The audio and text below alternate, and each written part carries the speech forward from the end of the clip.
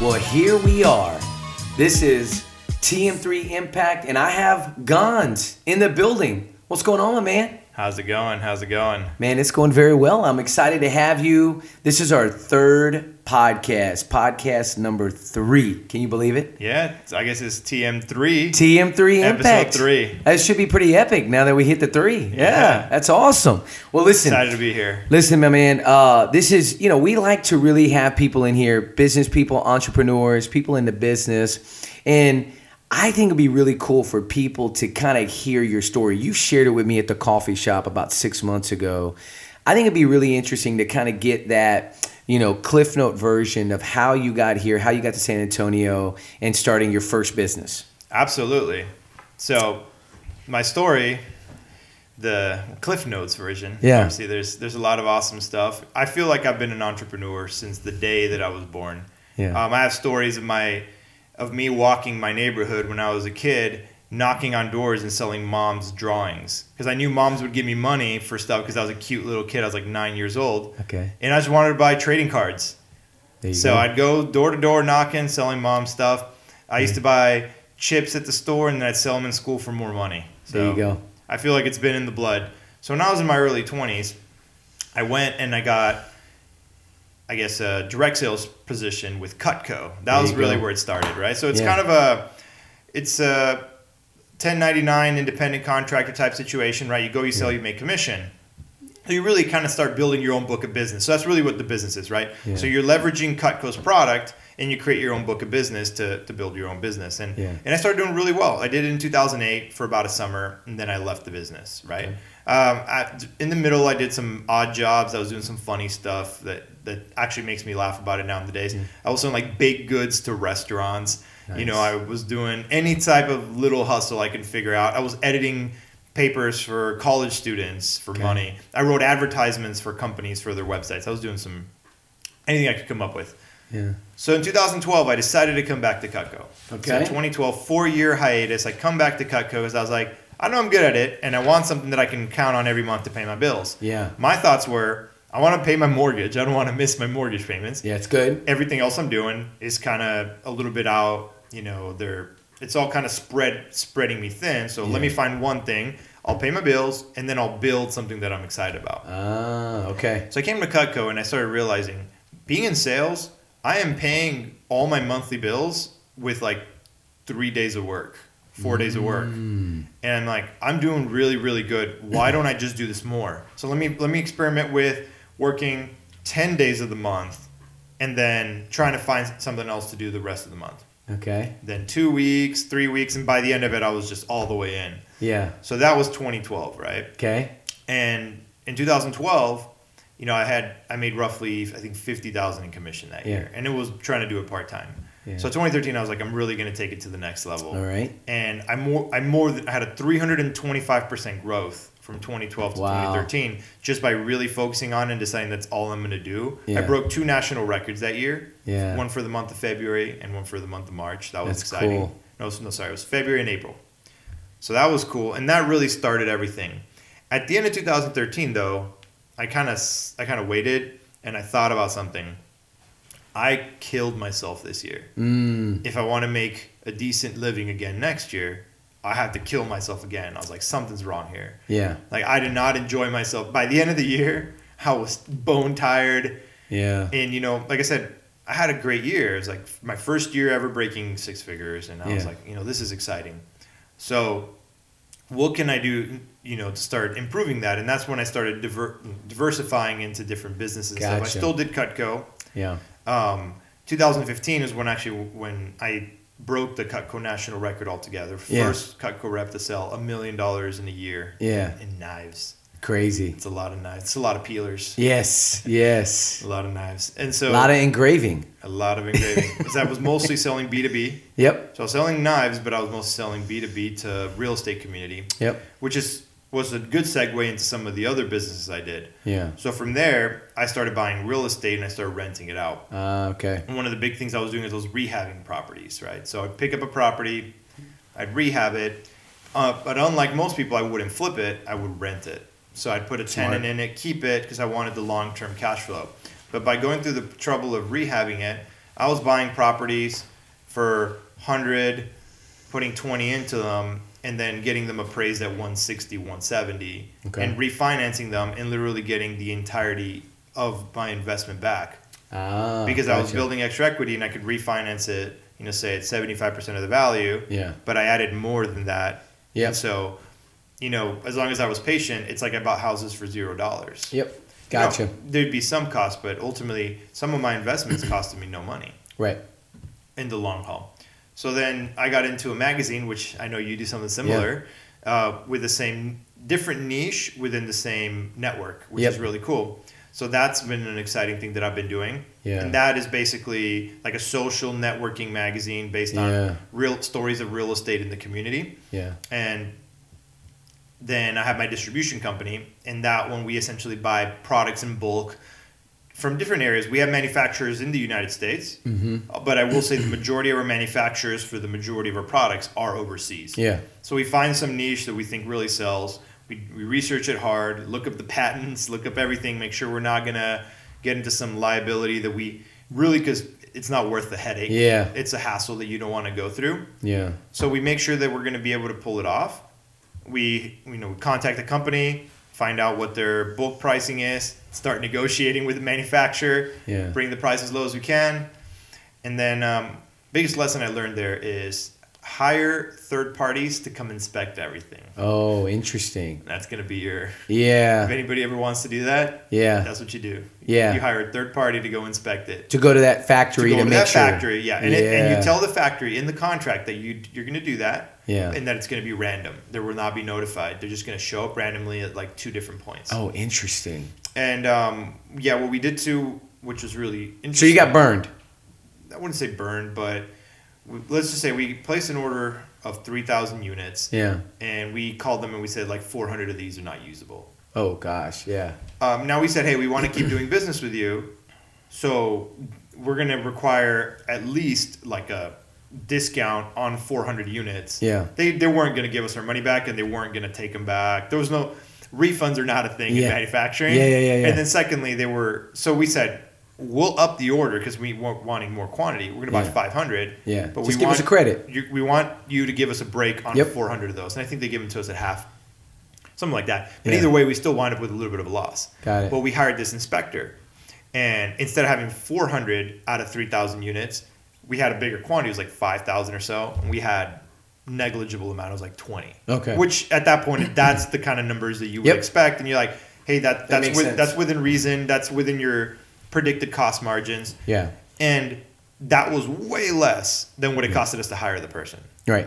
So it's that was an interesting thing I learned. That's cool. That's cool. So you're still doing that. We're still doing that. What's the one product right now that's hot that you're like, okay, this is one that we're trying to sell right now? By far, our number one seller is called the Vinsulator. The Vinsulator. Yeah. So VINNSUL. Okay. TOR. Vinsulator. It is, my company's name is Stratos. Yeah. And we promote the Vinsulator. It is an insulated bottle, and our biggest clientele base are people that drink wine. So that's why we kind of did, like Vino. Yeah. Wine. Oh, okay. We did the Vinsulator. And we sell it on Amazon. We have a team of wholesalers. We bring products in, and we have wholesalers from all over the country that essentially tap into our inventory. To be able to sell it. Yeah, so they signed a wholesale agreement with us. And so they have client base. So imagine somebody in Nebraska, in Omaha, right? Yeah. And they've got a business where they sell products to their clients, and they got this and that, and here's my catalog of products. We go, hey, how much effort would it be to add one more product to your catalog, or these 3 different products to your catalog? Right. Well, not really much. I'm like, well, this is where it can serve you. And so we explain to them how it would help them. They're like, when we show them, this is the margin that you're going to make when you sell a product. And we're incredibly competitive there. Right. So our clients are making... And they're going to make more on your product. They're making 50 to 60% margin on a physical product, physical good. And that includes even when you factor in things like shipping. And that's not a thing that any other product delivers. Right. They're used to 20 to, the good ones, they make them maybe 40. Wow. But most of them, they're making 20 to 30. Yeah. And so you show them something like, we're going to get you 50 to 60. And look, it's a quality product that your clients are going to like. Yeah. And then we have the engraving and personalization. That's our niche. So we have it warehoused in San Antonio, Texas. Oh, killer. And we have an engraving company that essentially warehouses it for us. and they behave very similar to a fulfillment center. Okay.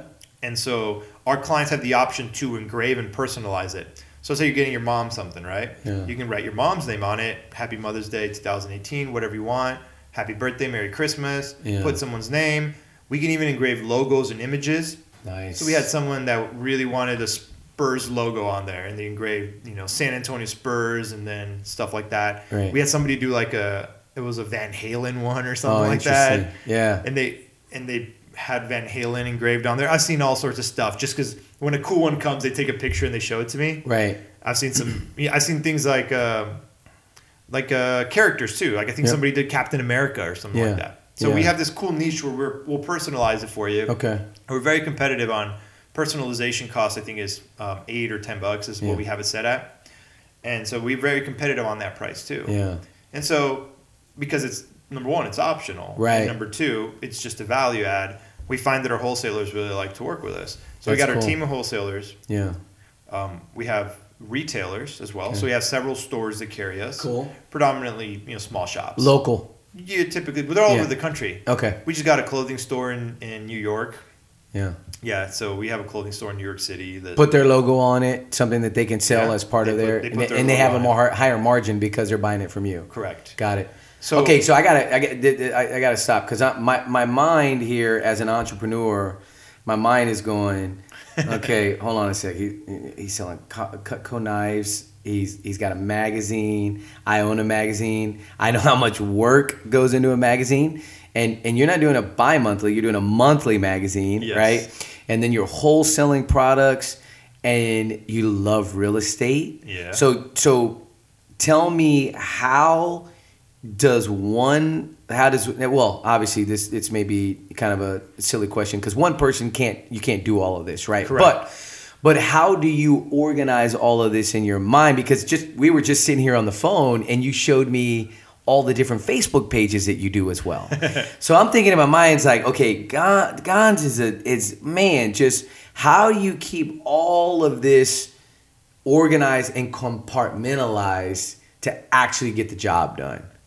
It's intense. It is. It's a everyday challenge, and every day I'm trying to get better. Yeah. So leverage. That's Leverage. really what it boils Okay. down to. Leverage, and then intelligent leverage. Yeah. Right. So I'm telling you a lesson I learned early on. Yeah. I learned that hiring someone when you're desperate and you need it means that you waited too long, and that you're probably going to jump the gun on someone that you probably maybe could have hired somebody more quality. Yeah. So I have had to let people go in the past, and it's one of the worst things to have to do. One of the worst feelings is to tell someone that you're no longer going to be giving them work. Yep.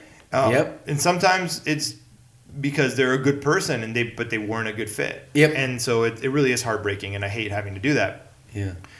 But however, sometimes you're put in a position when you have to, and sometimes it's your fault because you didn't do the due diligence to hire the absolute best person that you could for your business. So I do a lot of stuff now. I actually have a personality test I send them. I don't know if you're familiar with the DISC test. Of course. Yep. I love DISC. Yep. When he hasn't heard it, Google it. There's a lot of free ones out there. Tony Robbins. Robbins. Exactly. That's the one I use. I use Tony Robbins. Yep. So I'm a super high D, which for anybody that takes it. Yep. Sky I can high totally D. see that. Yep. I'm a D and a C. Those are my two high ones. Yep. I could totally see that. So, and anybody that's interested in what those means, take the Tony Robbins test and you'll read it. And you'll know right away. So talking about leverage, just one last thing. I realized for my business, I hit you hit a ceiling. You hit like this wall where, it's really difficult to grow. You hit this point in your business, but it's interesting that the way you said it is that usually once you've hit that ceiling, you now go into emergency hire. Yeah, right? yeah. And you end up hiring the wrong person. Totally been through that. I've been there. I've been down that road. But I'm curious, like, what has been your finding good talent? What has been your number one go-to to find good talent? So, back to the mistakes that I was talking about. Some of the mistakes I made was, again, being desperate because I waited too long. Right. And number two was utilizing the wrong resources. Okay. So I used to put ads on Craigslist and put ads on all these different places. You got Monster, Indeed, you got all these places. Did it too. And a lot of these... And I hate Indeed. hate it. Oh, sorry if you're an Indeed employee, but I hate Indeed. But go ahead. Fair enough. The big problem with it, and I'm not actually ragging on these. Yeah. It's just that they, in my opinion, what they're doing is they're just sending you this giant load of stuff, and sifting through the whole process becomes difficult. So I created a process that weeds people out. Yep. I make them do stuff. Yeah. So I tell people, I send everyone I send them an actual application that I made. Yeah. And it's got a bunch of questionnaires, and I say, I need you to return this application to me handwritten. Yeah. Good. And I say in blue ink. I always say handwritten in blue ink. Yeah. And I'll tell you this. Everyone I send this to, I send it to 100 people because I get that many. Yeah. I get maybe 15 people will even return it. That'll even follow the directions. Right. I got about 15 people that return it. Yep. Out of those 15 people, maybe 5 to 7 of them did it correctly. Some of them will type it out. Some of them will do it in black ink. Yeah. Some of them will do it in pencil. Yeah. And anybody that didn't follow directions, I just weeded out. Yeah. You know what? This is just part of the process. Then I send them the disc test, whoever's still left over. Send them the disc test. Make sure they fit. You know, if I want a quality person, I want them to fit certain criteria for what I'm looking for. If I need somebody to be in sales, I want somebody confident. I want somebody that's a people person, that's outgoing. That's not going to, high D. Yeah. Someone that's not going to have, someone's going to have the stones to ask for the business. Yep. And so if I'm hiring somebody that's going to be running my paperwork or running my schedule, I want somebody that's very meticulous, somebody to be organized, somebody good at spelling, somebody good at crafting emails, somebody good at like communicating, organizing, and stuff like that from like a written standpoint. Yeah. And so I look for a different person. And at the end of the day, you weed people out, and I think going through that process makes a big difference. But what I do now, my best place for hiring has become my network. Yeah. So last time that I really needed to hire somebody quality, I sent a personalized text message. It was a copy paste, but I would put in their name and everyone, and I sent it to, I kid you not, I must have texted 400 people. Goodness. Just people in my network. Wow. And people I know. Hey, who do you know? And it's never, do you know anyone? It's always, who do you know? That I need to hire. Be assumptive. Yeah. Yeah. And most people wouldn't reply. And how many replies did you get? I probably got probably 60, 70% replied. But they're like, okay, I'll let you know. Yeah. So it really wasn't. But at least you're putting it in the universe that I'm looking, right? You're putting it out there like, I need somebody. Well, interestingly enough, the way that I hired someone, was something like that. Someone said, I'll let you know. And then like 4 or 5 weeks later, they're like, hey, I just talked to someone and I thought about you. Yeah. And so by putting it out there, you're creating that expectation, or that it's like that top of mind awareness. Yeah. This person's looking for a job. They'd never think, oh, let me go talk to Tomas. Let me go talk to Gons. Yeah. Because you're so far from their mind when it comes to being a recruiter. Yeah. But by telling them, you at least create the possibility that they'll think of you when they meet somebody talented. You kind of speak it into existence. It's that, I definitely believe that. So I'll tell you a quick story about Gabe. We have a digital content creator here at Luxury Home Magazine who also works and helps us with TM3 Impact, the podcast that we were on today.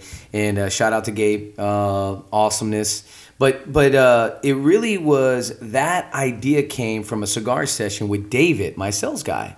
And we were just talking about the idea that, we need video. We need video. We need video. We've got to do something different.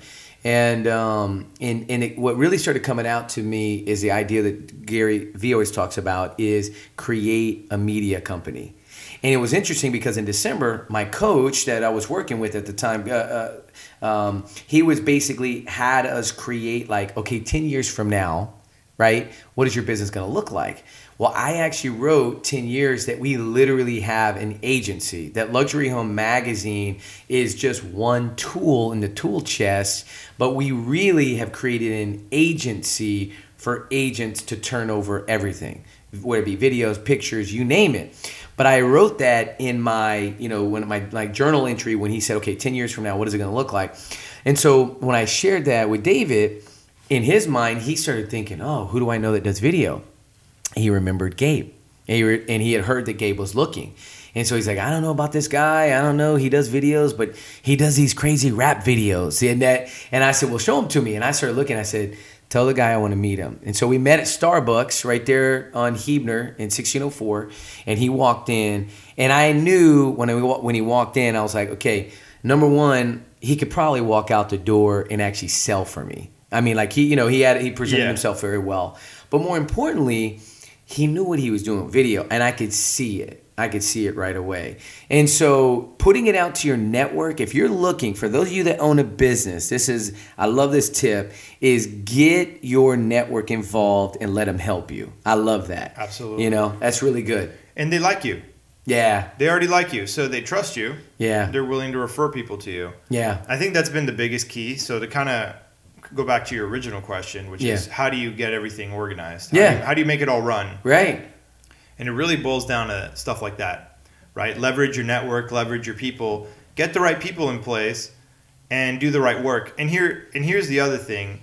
Also, as you know, I've been traveling. One of the big things is figure out what you can do while you travel. So if you're going to give yourself a little bit of work, ultimately you're going to be stuck behind a computer. You could be stuck behind a computer here, or you could be stuck behind a computer in a nice beach. Right. That's the way I see it. And so you can give yourself, as long as you do it strategically, right? Yeah. You can go on a five-day vacation to a Caribbean island, and you use up your weekend there. You do 3 work days at the beach, 2 days where you do nothing and you enjoy. Yeah. You had a pretty decent vacation. You cranked out some work while you were, enjoying the ocean. So that's what I like to do. Yeah. Is create a system. Yep. Something that you can always duplicate and repeat. Have people in place to take care of the things that you need to be done, and ultimately, it's a lot of planning and it's a lot of leverage. I like it. All right, so Gonz, I really appreciate you sharing your story. Now I'm going to switch it up a bit because I like to ask some different kind of really thought-provoking questions, and I didn't give you these beforehand. Okay. Unless you've read this book. These questions come from book? A Tribe of Mentors. I have not read that book. Tim Ferriss. I follow him, but I have not read that book. Okay, so this book, basically what he did is he gave all these people questions, and they all got basically the same questions. Okay. And then it's kind of like, these are your tribe of mentors that are going to help you. Right. And so I love this first question. This question, again, comes from the book. He says, okay, think of a book that you've given away as a gift. All right? Mm-hmm. That's one question. And if there's not one that comes to mind, no biggie, tell me maybe 1 or 2 books that have really influenced your life. Yeah. So it's either the idea of which one have you given away or which one has influenced your life. Well, the good thing is the answer is the same book. Oh, okay. Which is my favorite nonfiction book. Okay. Probably my favorite book altogether. But my favorite book, and the one that I give away, is The One Thing by Gary Keller and Jay Papasan. Yep. Interesting is I became friends with Jay Papasan, and I have some signatures on some of them, which is kind of cool. So I give them away to special people, and he hooks me up sometimes with a few.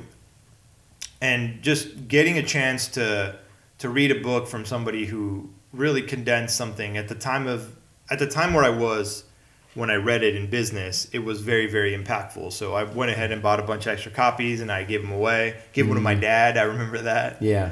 And I think that's probably the one that I would tell you. That's a money book. And one of the things is, and yeah, it's a great book.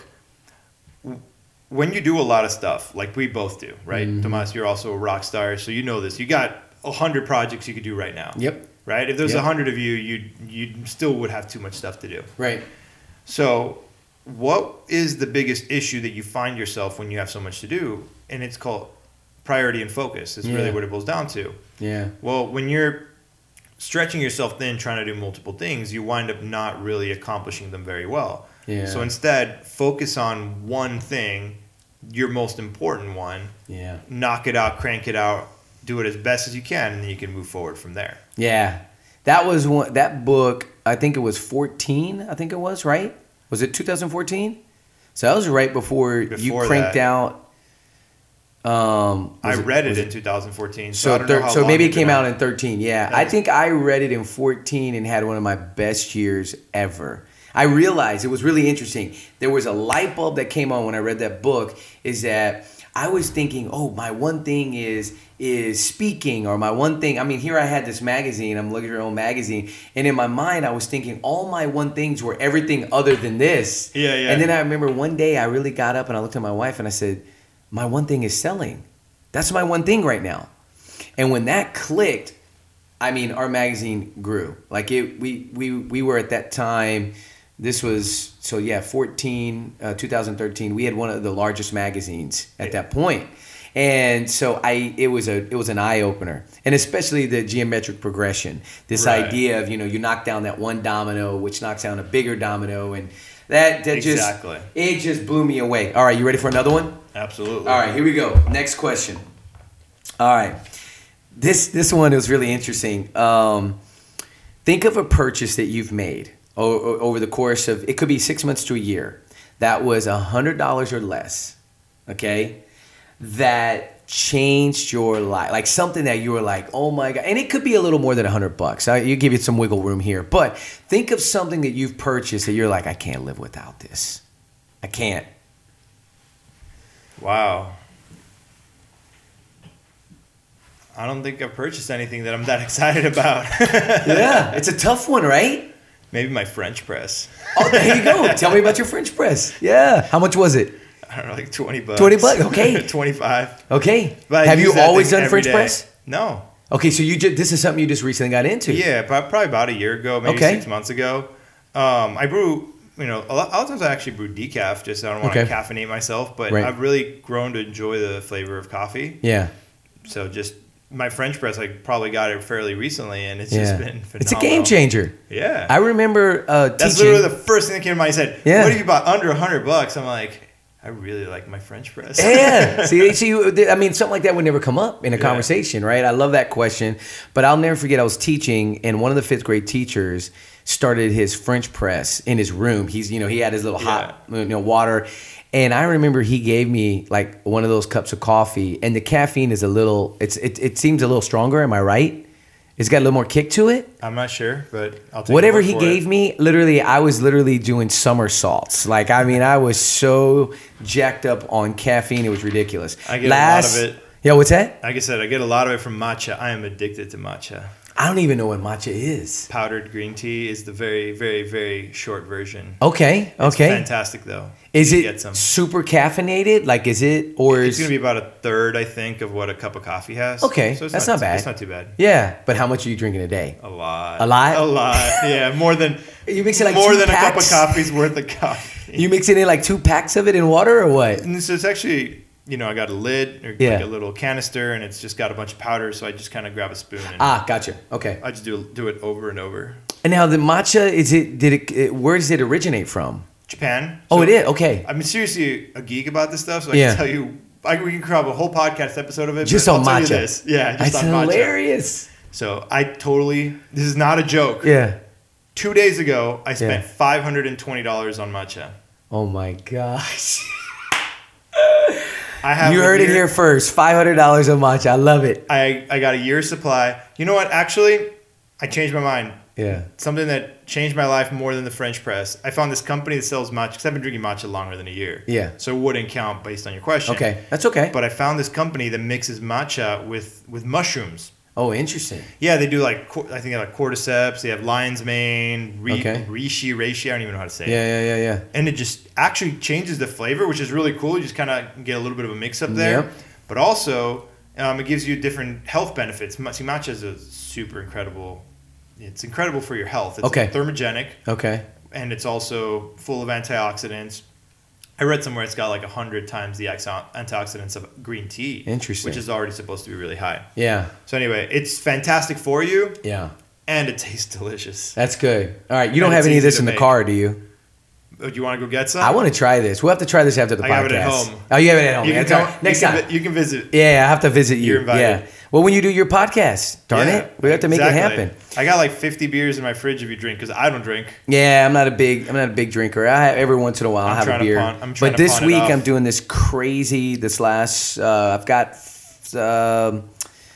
one more week left. I'm doing this crazy workout with boxing. So, all right, last question. Yeah. Awesome. Yeah. All right, last question.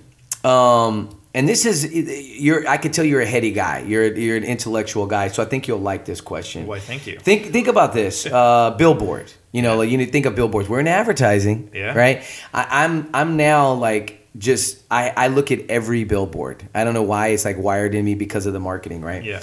So think of if you could have a billboard anywhere in the world, and literally, I mean anywhere in the world. Okay, think of where that would be now. And then the second part of this is if you could put something on this billboard to advertise to the world, what would you want to say? So I have a very simple answer, and it's wherever I could get the best ROI. Okay. That's really what it boiled down to. Okay. So I'd probably do a lot more research than just say, I'm going to jump on here. Yeah. You know, your gut would say something like New York City, right? But obviously the price of putting a billboard in New York City is going to be higher than putting one in Kansas City. Yep. So ultimately, whatever gives me the best ROI, I'll put it out there. I'll promote any of the products that I'm passionate about. Yeah. I will never market something that I don't believe in. Okay. So as long as I believe in it, and as long as I know it'll come a positive return on my investment, I'll put a billboard in every city. Yeah, right. Yeah, if it makes every money. Country. Now think of it in this terms, like if there was a message that you wanted to get across, as opposed to no business, but it's like, I want to put this in this environment, and this is what I want to say to the world from this billboard. I like that. That's a good one. I'm going to say one of my favorite things that I tell people all the time, and I would love to have this, I would put this in a billboard, so I would probably still pick New York City because it's going to get a lot of eyeballs on it. Right. Happiness is a choice. Choose happiness. I actually came up with that one, but I believe that you choose to be happy. Yeah. And that's the most fundamental thing. If you could tell me what I think is most wrong with America today, there's so many things, and people will say A and B and this and that, this person, that person, or this culture. I think people are choosing to be unhappy. That's true. I think we have we are possibly the country with the least amount of problems in the world. And you compare us to any third world country, and it's a joke. Yeah. We have life so easy here. I grew up in Mexico, by the way. Okay. So I grew up in Mexico, and even that I wouldn't really consider a full third world country, but it's nowhere close to what America is when it comes to standard of living. Right. So growing up in Mexico, I've already seen a lot of the difference, right? There's a lot of things that get taken for granted here that you don't even have right across the border. Yeah. But ultimately, I think the biggest problem is that people consistently choose not to be happy. That's so true. It's focus, right? It's what they concentrate. What do they think about? When you're presented with a situation, Tomas, you have the option to view that situation in multiple different ways. Yep. You can choose to view it pessimistically. You can choose to view it optimistically. You can choose to view it as a learning lesson. Even if it was a good thing, how do I learn from this? Yep. How do I become better for this? Every interaction in your day gives you more experiences. The problem is, I believe many people choose to let these experiences drag them down, make them worse people, destroy their confidence, their self-esteem, and create an attitude of victimhood. Yep. And ultimately, what this does, in my opinion, is it creates an identity around this. Yep. They believe they're the person that's no good, that's not good enough, that's not attractive, that's not smart enough. Yeah. And that everyone's out to get them. And when you create your identity around being, say, unhappy or being a victim, the challenge is that now you're literally uprooting everything in your life to try to become happy. You're literally changing who you are, and that is one of the most difficult things to do, because to stop doing certain things that are part of your identity is literally to change who you are. Yeah. So I would say that I think if there's one message I could get across to Americans, is to choose to be happy every day. That's good. Make the decision to be happy, because at the end of the day, happiness is something that you can control. Yeah, it's definitely a choice. I see that in my business, right? Like you literally every day you can walk into your business with something to be upset about, right? Yeah. Like every day. I mean, there's going to be some sort of fire that you're like, really? Again? But really it's like, but having the mindset that, listen, it's my choice. I could be upset about this, or I can learn from it. Be a problem solver. Be a problem solver. Not there's no reason to create more problems because you just can't be happy. You know what I mean? It's silly. Well, listen, dude, Gons, I'm so glad you came. I'm so glad you were on the third podcast, number 3. That's so cool. Tell us how people can follow you on Instagram, social media. Tell us some of your sites that they can follow you on. So I make it really simple. I brand myself the same way. Sharp Gons. Oh, there you go. Sharp like a knife, because I started selling knives originally. Yeah. So SHARP, and then Gons is G as in Gary, O as in orange, N as in Nancy, Z as in zebra. Nice. So Sharp Gons. Find me on Instagram. That's probably my favorite. Yeah, you can also search it on Facebook. You can search it on Snapchat. You can add me in all 3. Yeah. If you're only going to add me on one, though, add me on Instagram. Instagram is the one. Yeah. I'll take all of them, though. Yeah, of course. Well, listen, I really appreciate you taking the time. We're going to have this podcast up. It typically doesn't take longer than about, an hour or 2, and this will literally be up on iTunes. We have it on Stitcher and everything else here that you can see on the site, on our website here. We'll have it all up on there, and really appreciate your time, buddy. Absolutely. Let's go make it great. Absolutely. Take care. Appreciate it.